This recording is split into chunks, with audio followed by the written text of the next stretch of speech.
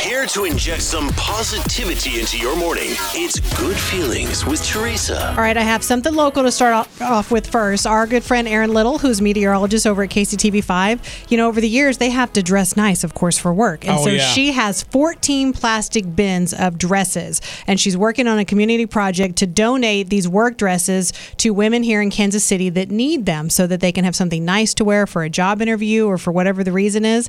But while she's getting it together, she needs some help having a storage facility somewhere in this area near KCTV5, like in the Fairway area or whatever. So if you want to be involved in this project, if you have ideas, if you need dresses, if you have a storage facility, you can help donate, whatever, just find Erin Little on social media and reach out to her. What a great person she is. Yeah, I love her. And then 2 celebrity good feeling stories this morning. Bad Bunny has donated, along with other fellow musicians, to buy a Uvalde shooting survivor a new home. Her name is Maya, and she was in the hospital for 66 days. And while she was in the hospital, they found out that her home was blocks away from where the gunman lived. And so she said, I can't go home. They didn't feel comfortable and safe. And so when this news got out, there's this foundation where they've started collecting the money, and they have now secured a fund to build her and her family a new home in a location where she feels safe and comfortable. And they said, we hope this will be an opportunity for her and her family to rebuild their lives, make new memories, and look towards a bright future. You know, at least it's a start to help them rebuild their lives. Sure. Yeah. And then finally, Shawn Mendes, we all know that he has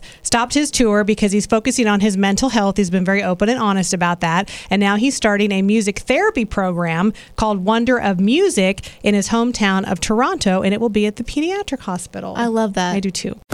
It's Rocket and Teresa on Mix 93.3.